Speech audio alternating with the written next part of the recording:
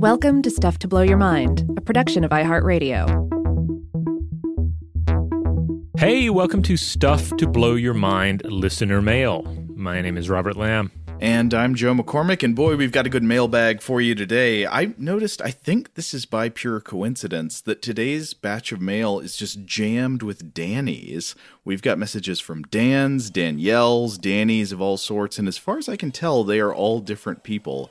So non-Dannies, you've got to step up your mail game. Don't let the Dannies have it all. Wait, are you sure this isn't a mail robot error here? This sounds like exactly the kind of thing that could mean that there's some sort of underlying programming problem with our mailbot Carney. Perhaps he has now associated all listeners, all individuals who write in with the name Dan. Now, Carney, what have you got to say for yourself? Okay, we are assured that this is on the level. Okay, good, because today's episode is also going to deal a lot with the idea of robot error and robot law.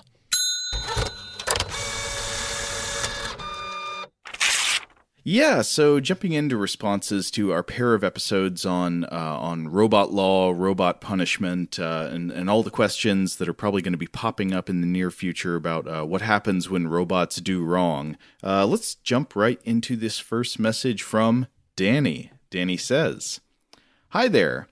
When thinking about how to best punish robots if they were ever to commit crimes, I thought about how people treat the character of Janet on the NBC show The Good Place. If you're not familiar, Janet is a near godlike AI that was created to help run an afterlife for humans. She looks like a normal person, but constantly reminds our main characters that she is not a person, but rather just a program written for the inhabitants of the afterlife to use. Some of the funniest parts of the show come when the human characters have to reboot Janet, but she is programmed to beg for her life to dissuade them from doing so. The closer they get to her reboot switch, the more she pleads with them to spare her life, all while also reminding them that she cannot in fact feel pain or emotions as she is just an AI. It raises a point that I think you touched on. Would it be cruel to program a robot or AI to feel pain as punishment? And even if we did program it to do so, would it actually be feeling pain? Or would we just be happy with the idea that we think the bad robot is feeling pain? I don't know, but I'm certain that The Good Place is hilarious and Janet is one of the best AIs ever created. Keep up the good work, Danny." Yeah, the Good Place is a terrific show. Did you ever watch The Good Place, Joe? Yeah, is it over now? If it is, we never actually got to the end of it, but we watched at least part of it and we liked it. Yeah, I mean, it's one of those rare shows that they went exactly 4 seasons, and it's, pretty pitch perfect in my opinion. Like they got where they wanted to go, they closed it out, terrific finish, and yeah, Janet, both good Janet, bad Janet, various other Janets that appear, they're all terrific, all played by Darcy Carden. She's wonderful American actress and comedian. Jinx. You can't jinx under a roof. Oh, okay. I didn't know that. That may be a regional rule in our house.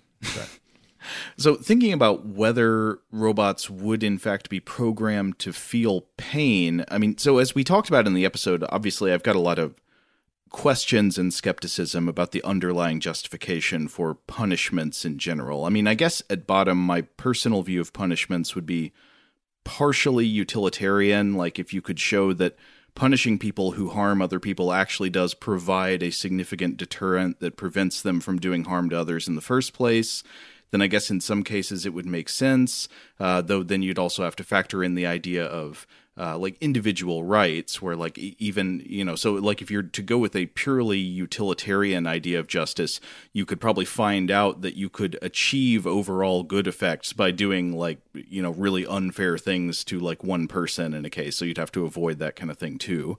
But on the basic question, I guess I'm just skeptical about how good the evidence is that there is a strong deterrent effect across all types of cases for all types of crimes. I think it probably would actually vary a lot by type of crime and situation. For example, you can imagine a scenario where harsh punishments for harm caused by institutional actors, like the leaders of corporations or governments, might be more effective as direct deterrents than harsh punishments of individual behavior would be, but that kind of thing. But I don't know what the actual evidence is or how strong it would be. But anyway, so directly addressing robots, assuming it is true that punishments are sometimes effective as a deterrent that prevents a significant amount of harm from happening in the first place.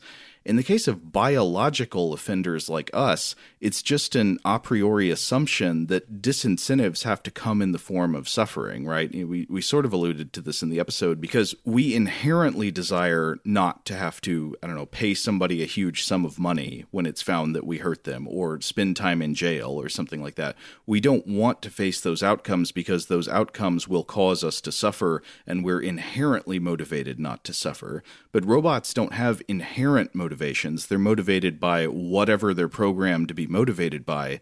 So the equation of deterrence with suffering as a natural component of it, to whatever extent and in whichever cases that is actually effective, it's contingent on the offenders being biological with inherent motivations against suffering. Robots could be deterred by things that are not really painful to them in any way that we would understand pain. They're just motivated by whatever they're told to be motivated by. Yeah, I mean, ultimately, you could program them to desire pain, to desire suffering, and to want to share suffering with everyone, and to make sure that all beings attain maximum suffering. It's again, this was a fascinating topic to talk about, just because of all the little nooks and crannies you find yourself in, contemplating both the human condition and the idea of creating something comparable to the human condition in machines. But anyway, Danny, I think you raise good questions, and they can connect back to a lot of the things we were talking about. You can imagine even people desiring robots that simulate pain, like you're talking about, just to give people the psychic satisfaction of seeing them punished when they do wrong or something like that. When really the thing that if you're like trying to rationally minimize harm, what would be important would not be the robot feeling pain, but them being reprogrammed in a way that so that they don't behave like that in the future, or other robots of their same kind don't behave that way in the future. Yeah.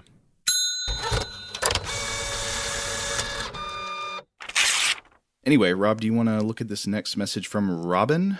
Yes. Robin writes, "Hi, Rob, Joe, and Seth. In the Punish the Machine Part 2 podcast, Rob mentioned a thought experiment about an AI train system that accidentally killed a bunch of people by not having oxygen ready for the arrival. You could not remember where this particular story came from." This is true. I could not remember. I think I was actually looking it up during or prior to the episode, and I was thinking maybe it's Max Tegmark, and I was looking around for it, and then I did a search or two, and I just could not for the life of me remember where I picked this up. But I was thinking nonfiction, but Robin straightens me out. Quote, "The anecdote you are remembering is from the Rifters series by Peter Watts. Oh. I believe it was in the first book, Starfish. The smart gel, or head cheese as they call it, was using a clock to learn when to turn on the oxygen, and the clock broke. There is some delicious AI shenanigans speculation in those books." And yes, true enough, this is exactly where, once you pointed it out, I'm like, yep, I remember that totally. Because, yeah, these neural nets, these smart gels or head cheeses, they do play a major role in the plot. And there's a lot of consideration about how they could make ultimately catastrophic decisions that were from their vantage point the best way to solve given problems. This makes so much sense, thinking about Peter Watts' fiction. A lot of what Peter Watts does is create genuine horror scenarios where the horror is derived from a failure of human imagination to comprehend other types of cognition and reasoning. Mm-hmm. So there's a kind of cosmic horror that comes from the human inability to understand what it's like to think as an alien, or the human inability to understand what it's like to think as an AI. Yeah. So definitely, yeah. Peter Watts. Look up his work if you're interested. We're big fans. I read Starfish and a couple of the books and Rifters that followed that, and then what was Blindside was the other one, right? Yeah, yeah, a very scary alien contact novel. And we've read some of his short stories. We talked about one that deals with religious technology that was very good and very scary. Yeah. So, look him up. Great, some good reads there. Can get for some taste, it may get a little heady and a little dark, though I think Watts would argue that the futures that he creates are in many ways less dark than the realities that we find ourselves in today. So consider that as you peruse his work. Yeah, I would say overall just really good cerebral horror sci-fi. All right, Robin has more, though. Robin says, as a side note, I would like to thank you folks for doing the crossover episode with Seth. It got me to look up the Spotify playlist for Record Store Society, which led me to discover the artist Do Make Say Think. They are fabulous to listen to as I work. I'm slowly working through that Spotify playlist, and I am rediscovering old and discovering new music that I enjoy. So thanks to Seth and to you folks for the musical education. Cheers, Robin. Oh, I'll love to hear that. Yeah, absolutely. We did a couple of crossovers with Seth. We did a Weird House Cinema where he came on the show and we talked about weird music videos, and then we went on to Record Store Society and talked about just cool music videos in general. Hopefully that led a number of people to discover Record Store Society and even discover some new music. That's awesome. Totally. And if you haven't checked it out yet, you can look them up. They're just a few weeks back in our feed now. And of course, you can find Record Store Society wherever you get your podcasts.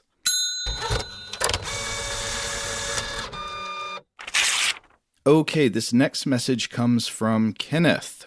Kenneth says, "Hi, Rob and Joe. Thanks for reading out my last email." Kenneth, I honestly don't remember which one that was, but Kenneth says, "Though if I'd known it would make it on air, I would have waffled a lot less." Again, don't know what that's referring to. I loved the recent series of AI-themed episodes, and as you discussed what might be an appropriate sanction for a wayward robot, it immediately put me in mind of Red Dwarf, the UK comedy/sci-fi show. In one episode, Crichton, I hope I'm saying that right, I've never seen this show, the crew's outdated mechanoid is replaced by Hudson 10, the perfect machine. Unfortunately, in the millions of years he's spent waiting to be delivered, his sanity chip has worn out and he goes on a rampage. He's eventually defeated in an homage to Captain Kirk murdering supercomputers with paradoxes when Crichton tells him that Silicon Heaven doesn't exist. Hudson asks, "But where do all the little calculators go?" To which Crichton replies, "They just die." Hudson then expires in a kind of does not compute, buzzed kind of way. This got me thinking that perhaps positive reinforcement is the way to go with our future robotic companions. If they are programmed for a given task, they could be given rewards of energy, upgrades, repairs, etc. if they were good little robots. It's very transactional, but I could imagine them striving for rewards that will make them more efficient. I also really enjoyed the episodes about extraterrestrial machine intelligences, but I did want to defend the humans and drones of Ian M. Banks' culture. They aren't just parasites or pets, they are an essential part of the good works the culture undertakes. Interfering to improve other civilizations is what it considers its moral right to exist, and the humans and drones are pretty central to that. I like the idea of ultra-intelligent minds using their power to make the universe a better place, and Banks' optimistic take on AI was always one I found very engaging. On a complete tangent, future episodes discussing megastructures such as Niven rings, Banks orbitals, or O'Neill cylinders would be absolutely fascinating. Keep up the great work, Kenneth. Well, I have not seen Red Dwarf either, but I know that's a show that's much beloved by many science fiction fans. On the culture note, I don't remember. Did I argue that they were parasites or pets? I don't know. I don't. We might have made an offhand comparison that maybe we weren't being super serious about. Maybe the confusion. I might have said something meaning, or I might have meant to state that it's kind of like the opposite. Like the culture is essentially machines. It's essentially the minds, but the humans, you could almost see them as pets at this point. You could almost, I wouldn't call them parasites per se, but they're this thing that is kept alive by the minds of the culture because that is, part of what they do. It's part of their whole existence and mission. But anyway, I mean, ultimately, this is all expressed in the culture books far better than I can just summarize here. But he did indeed have this wonderful optimistic view of super intelligent machines, but with plenty of complications that make novels of adventure and discovery worthwhile. So they may be sort of the culture's reason for existing, even if they're not really calling the shots within the culture. Right. Which is funny because in that way, I think they could possibly be compared to consciousness within humans, right? So your consciousness is the reason to get out of bed in the morning. Like your conscious experience is the reason to keep living and keep doing anything. But of course, a lot of the decisions you make and actions you perform, while you might have the illusion that they're driven by conscious processes, you can actually show that at least in a lot of cases, maybe in every case, maybe not in every case, can't know for sure, but at least in a lot of cases, decisions about what your body does are happening sort of upstream of consciousness, and you're just sort of having the illusion that like, yeah, I did that with my conscious brain. Yeah, I should also point out that in the culture books, you'll often have long stretches where it's just one mind talking to another, one AI talking to another AI, or multiple AIs having a conversation about what's happening or what's going to happen. And those can be quite amusing, in part because they all have kind of ridiculous, drawn-out names for each other, and they all have different personalities and different factions. We actually didn't ask. So we were talking in the Machine Lords of Barnard 68 episodes about whether post-biological superintelligences would have something that we would recognize as emotions. And you kind of have to think if they have personalities, then maybe they would have something that we recognize as emotions. Do the AIs in the Culture series by Banks have emotions?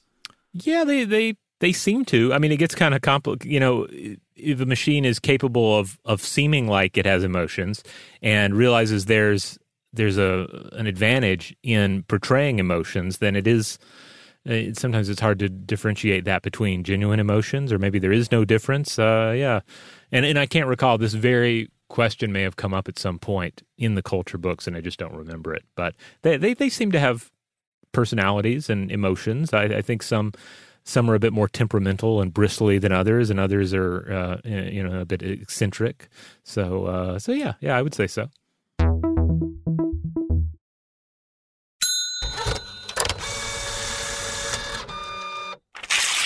All right, the next one comes to us from Joe, different Joe. Joe writes, I really enjoyed your two-parter on law enforcement applied to autonomous intelligences. There were some wonderful explorations of how this relates to enforcing the law against corporate persons. There's another parallel path where we as a society had to struggle with how to enforce the law while also reckoning with a growing understanding of how the perpetrators are not motivated by what we expect, not using the same processes to make decisions, and not as fundamentally culpable as we imagine. Juvenile law enforcement. I've been lucky enough to serve in a policymaking capacity as part of a state juvenile justice agency and have seen firsthand the benefits of this better-informed approach. As everyone who has had a toddler can confirm, children are capable of tremendous destruction. And as they get older, they can do and say terrible and harmful things that have all the appearance of conscious and informed choice. However, as we've learned more about child brain development, we are moving towards restorative and corrective models of juvenile justice rather than the retributive and punitive systems that have been dominant throughout history. As you have covered on other episodes, we are beginning to suspect that human brains, and especially juvenile brains, often provide illusory surface-level rationales for actions that are actually controlled by obscure, deep-seated processes that more closely resemble machine learning than we care to admit. We've started to incorporate those lessons into how we handle children who commit otherwise criminal offenses and have begun reaping the rewards of healthier and safer communities. I'm optimistic that we will apply that wisdom to correcting the mistakes of artificial intelligence moving forward rather than seeking the primal gratification of knowing some being has suffered as a consequence of our misfortune. I even dare to hope that we will someday learn to apply those lessons to adult human minds, which are often much less authentically culpable for the harm they cause than we imagine. Joe. Oh, interesting to hear from somebody who's involved in this field. Yeah, getting into juvenile criminal justice and all that, I know that's got to be a really just difficult area, even, people motivated with the best of intentions. So yeah, it's good to hear from somebody who's got firsthand experience. Yeah, absolutely.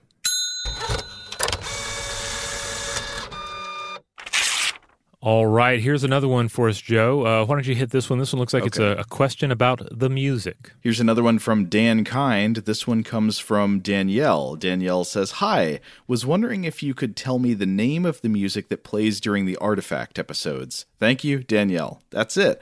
Well, I had to check with Seth about this. This was not one of the pieces that I created. This was one that Seth got from one of the deep libraries of stock music that we have access to here at iHeartMedia. And so he dug up the meta.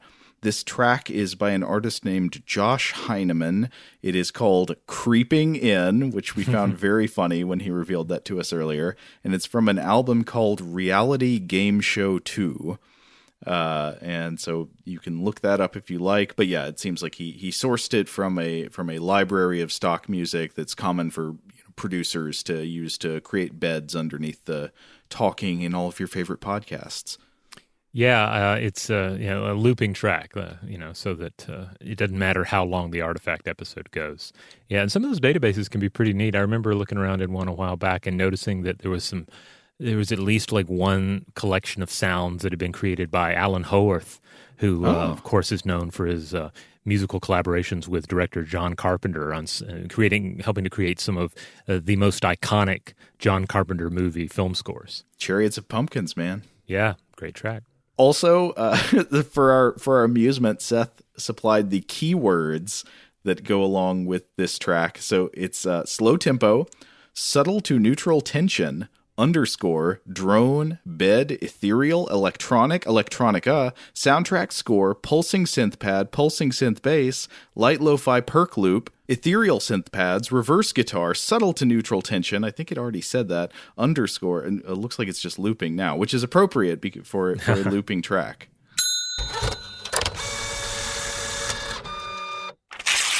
All right, here's another one. This one comes to us from Jeremy.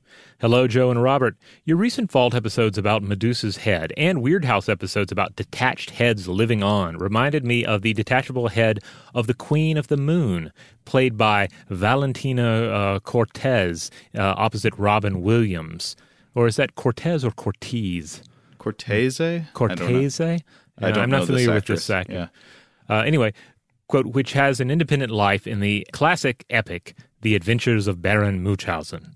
Although it in no way counts as a B-movie, The Adventures of Baron Munchausen may well contain enough weirdness for a Weird House episode. Many thanks for the hours of intelligent entertainment. Best regards, Jeremy. Hey, that's Terry Gilliam. Yeah, Terry Gilliam is always potentially, it's anything he creates, I would say, is potentially weird enough for Weird House cinema, no matter how much money he had to play with in creating it. Well, where are you on Gilliam, Rob? Because I've got a theory that nobody is tepid on Terry Gilliam's post-Monty Python movies. People either love them or absolutely hate them. And I think Gilliam's aesthetics can be kind of challenging sometimes, but I love the Terry Gilliam movies. Yeah, I haven't sat down and watched a Terry Gilliam movie in quite a spell here at this point, but I can say that I love Terry Gilliam movies, or I love to like them. I think some of the more recent ones, I maybe haven't loved them as much, but there's always something to love in them. You know, there's an authentic weirdness, an authentic Terry Gilliam vibe to them, where there's something to latch on to there. Yeah. I haven't seen all of his more recent movies, but I'm thinking back at least to the earlier post-Python movies like Time Bandits, Brazil, The Adventures of Baron Munchausen. Did he do 12 Monkeys? I think we were just talking about 12 Monkeys, yeah. Fear and Loathing in Las Vegas. Ooh, yeah. A bunch of good ones. I think we were talking about Brazil on the show not too long ago because of some other scene in a movie where there were just random ducts go all over the place, and that's the thing I always think about with Brazil is just a absolutely genius visual representation of the themes of the movie. Like every room is just crammed full of ducts and you have no idea why they're there or what they're taking from one place to the other. Yeah, absolutely. Yeah, Brazil's an excellent movie. And Baron Munchausen, which I may have seen more recently than other of his films, which means I saw it at some point in the last 10 years, it is a lot of fun. It's just got some rich old-fashioned fantasy going on in it. Yeah, it's been a long time for me, but I remember feeling the same.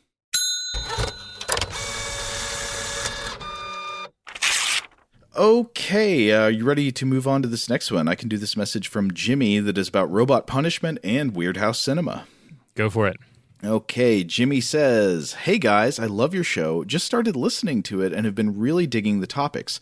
I got pulled in with the episode on locks, and I knew I was going to be a permanent listener when I saw you had an episode on Gunhead. As a huge fan of weird movies and D&D, which you guys have mentioned several times, I knew it was fate that brought your show to my attention. That and I have to jump in here, Joe.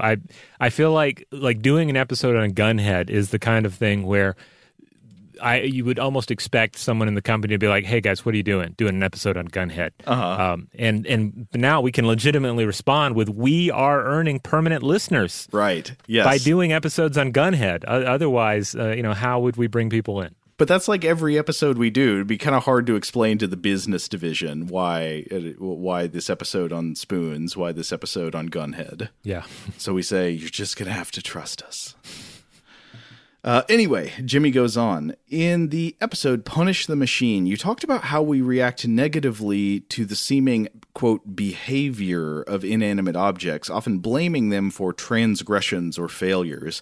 Being a fan of D&D, I immediately thought of dice shaming, dice jails, and the acts a player might perform when their dice roll poorly from the aforementioned examples, to throwing dice, banishing them back into the bag, admonishing the die verbally, or deciding that a particular D20 has, quote, used up its good rolls for the session and is now useless. I kept hoping it would be mentioned in the episode.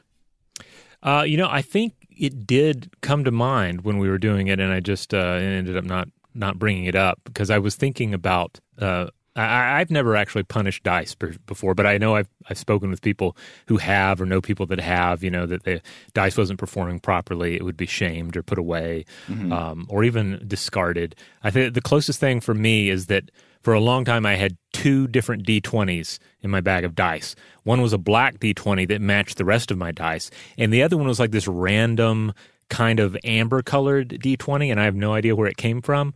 But for some reason or another, for a while I was using both of them, and it seemed like the brown dice was the brown D20 was outperforming the black one, and so I ended up just sticking with the brown one. Yeah. And eventually, I think I gave the black one away to a child so that they could play D&D. May you absorb the cursed luck of this item. Yeah, which is, of course, it's all ridiculous because these are exactly the same. There's no difference. They're not, weighted differently. They don't have different energies, etc. And I'm not even particularly, aesthetically, I would have to say I would prefer the one that matches the rest of my set. But the brown one was performing better, so that's the one I kept. This is funny because I was just playing D&D last night. Actually, we were talking before we started recording that we both played D&D virtually last night, and so the character I'm playing right now is a rogue. If you're not familiar with D&D, he's got low constitution, low armor class, so it means a couple of bad rolls and you're very close to death. Yeah. And one of the closest calls of my campaign right now was literally from repeatedly rolling a 1 to check my ability at walking up a hill in the snow. And so the dice can really do you dirty, and you can get mad at them. Yeah. Hey, get another character to help you next time, and then you'll get an advantage on that roll, Joe. To help me walking. Yes. Help an old man up the hill. Anyway, we should go on with Jimmy's message.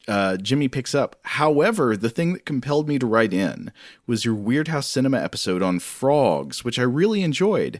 Your prompt for other Nature in Revolt movies was a call to action, as I immediately thought of Phase 4, a film in which a couple of scientists study a group of strangely behaving ants that are plaguing the countryside and building bizarre hives. It gets very out there with concepts and features some really awesome and also horrifying scenes of ants. It's definitely weird, and whether or not you feature it in an episode, it is certainly worth a watch. A second suggestion for a uniquely bizarre film is The Visitor. I know this one. Yeah, me too. A truly strange film about cosmic entities in a struggle of good versus evil. Throw in killer birds, trippy art house cinema visuals, a girl with mental powers, and it turns into a heck of a ride. It's got Lance Henriksen, Glenn Ford, John Huston, and a cameo by Franco Nero as Space Jesus.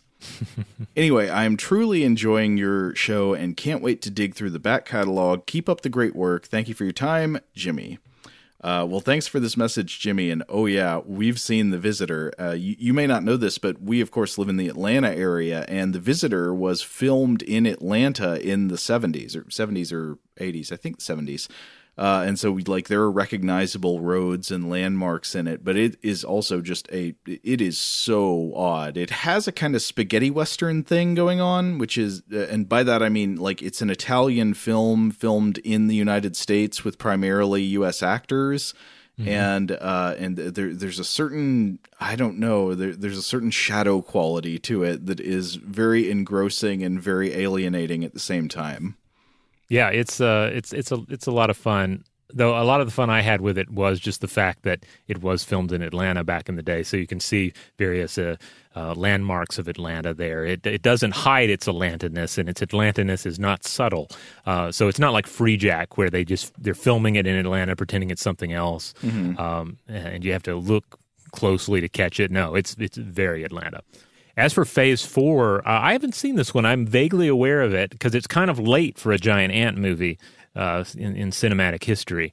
But I'd be interested to check it out. Is it giant ants? I thought it was normal-sized ants. Is it normal ants? Well, I haven't seen it, so maybe we'll have to find out. The ant looks big on the poster.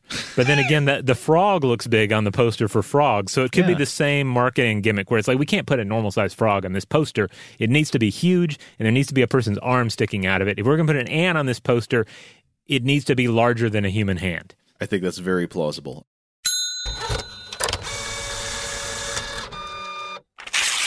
All right, here's another one. You want to take this one, Joe, from Brandon? Sure. Brandon says, "Hi, guys. I have a suggestion for Weird House Cinema. One of my all-time favorites, Shakma. It is a 90s B-movie about a genetically altered baboon that terrorizes a group of med students that are LARPing D&D. Also, it has Roddy McDowall. I think you would like this odd treat. Keep up the great work, Brandon." I don't remember much about this movie, but I did watch part of it long ago at a friend's house, and it was, at least from the parts I saw, the best Killer Baboon Bottle episode movie I have ever seen. The trailer for it is amazing. So see the trailer, if nothing else, because the trailer has this wonderful, intense narration that just gets more intense, and it keeps saying Shakma, Shakma, till at the very end, the baboon leaps at the camera, and the narrator just goes, Shakma, and then it ends. I think Shakma is the baboon's name. I think so. Yeah, yeah. And, of course, this is also, this is the sort of trailer where they just say the name of the film so many times. And I miss that. I wish they did that more. Yeah. Gabbo, Gabbo, Gabbo.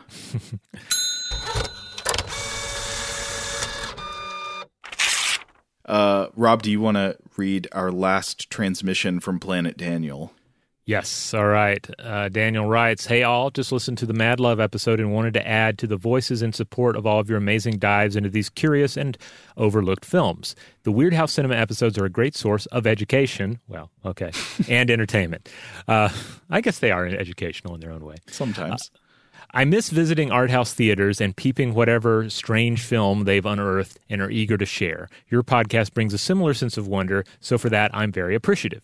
Thank you and keep doing amazing work, Daniel." Oh, too kind, Daniel. Well, thank you, and thanks for writing in.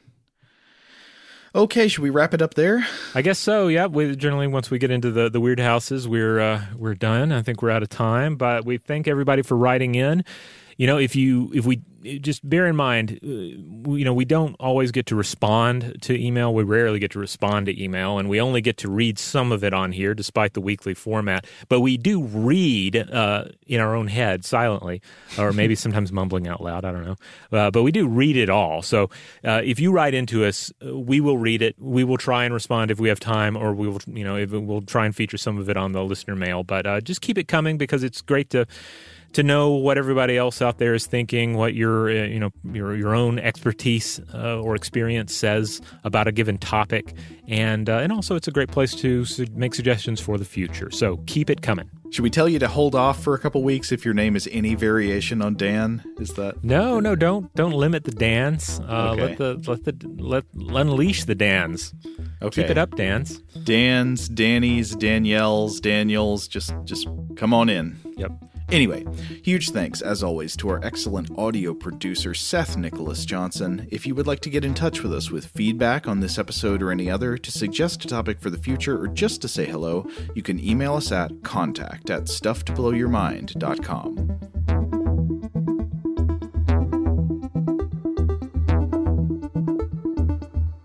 Stuff to Blow Your Mind is a production of iHeartRadio. For more podcasts from iHeartRadio, visit the iHeartRadio app, Apple Podcasts, or wherever you listen to your favorite shows.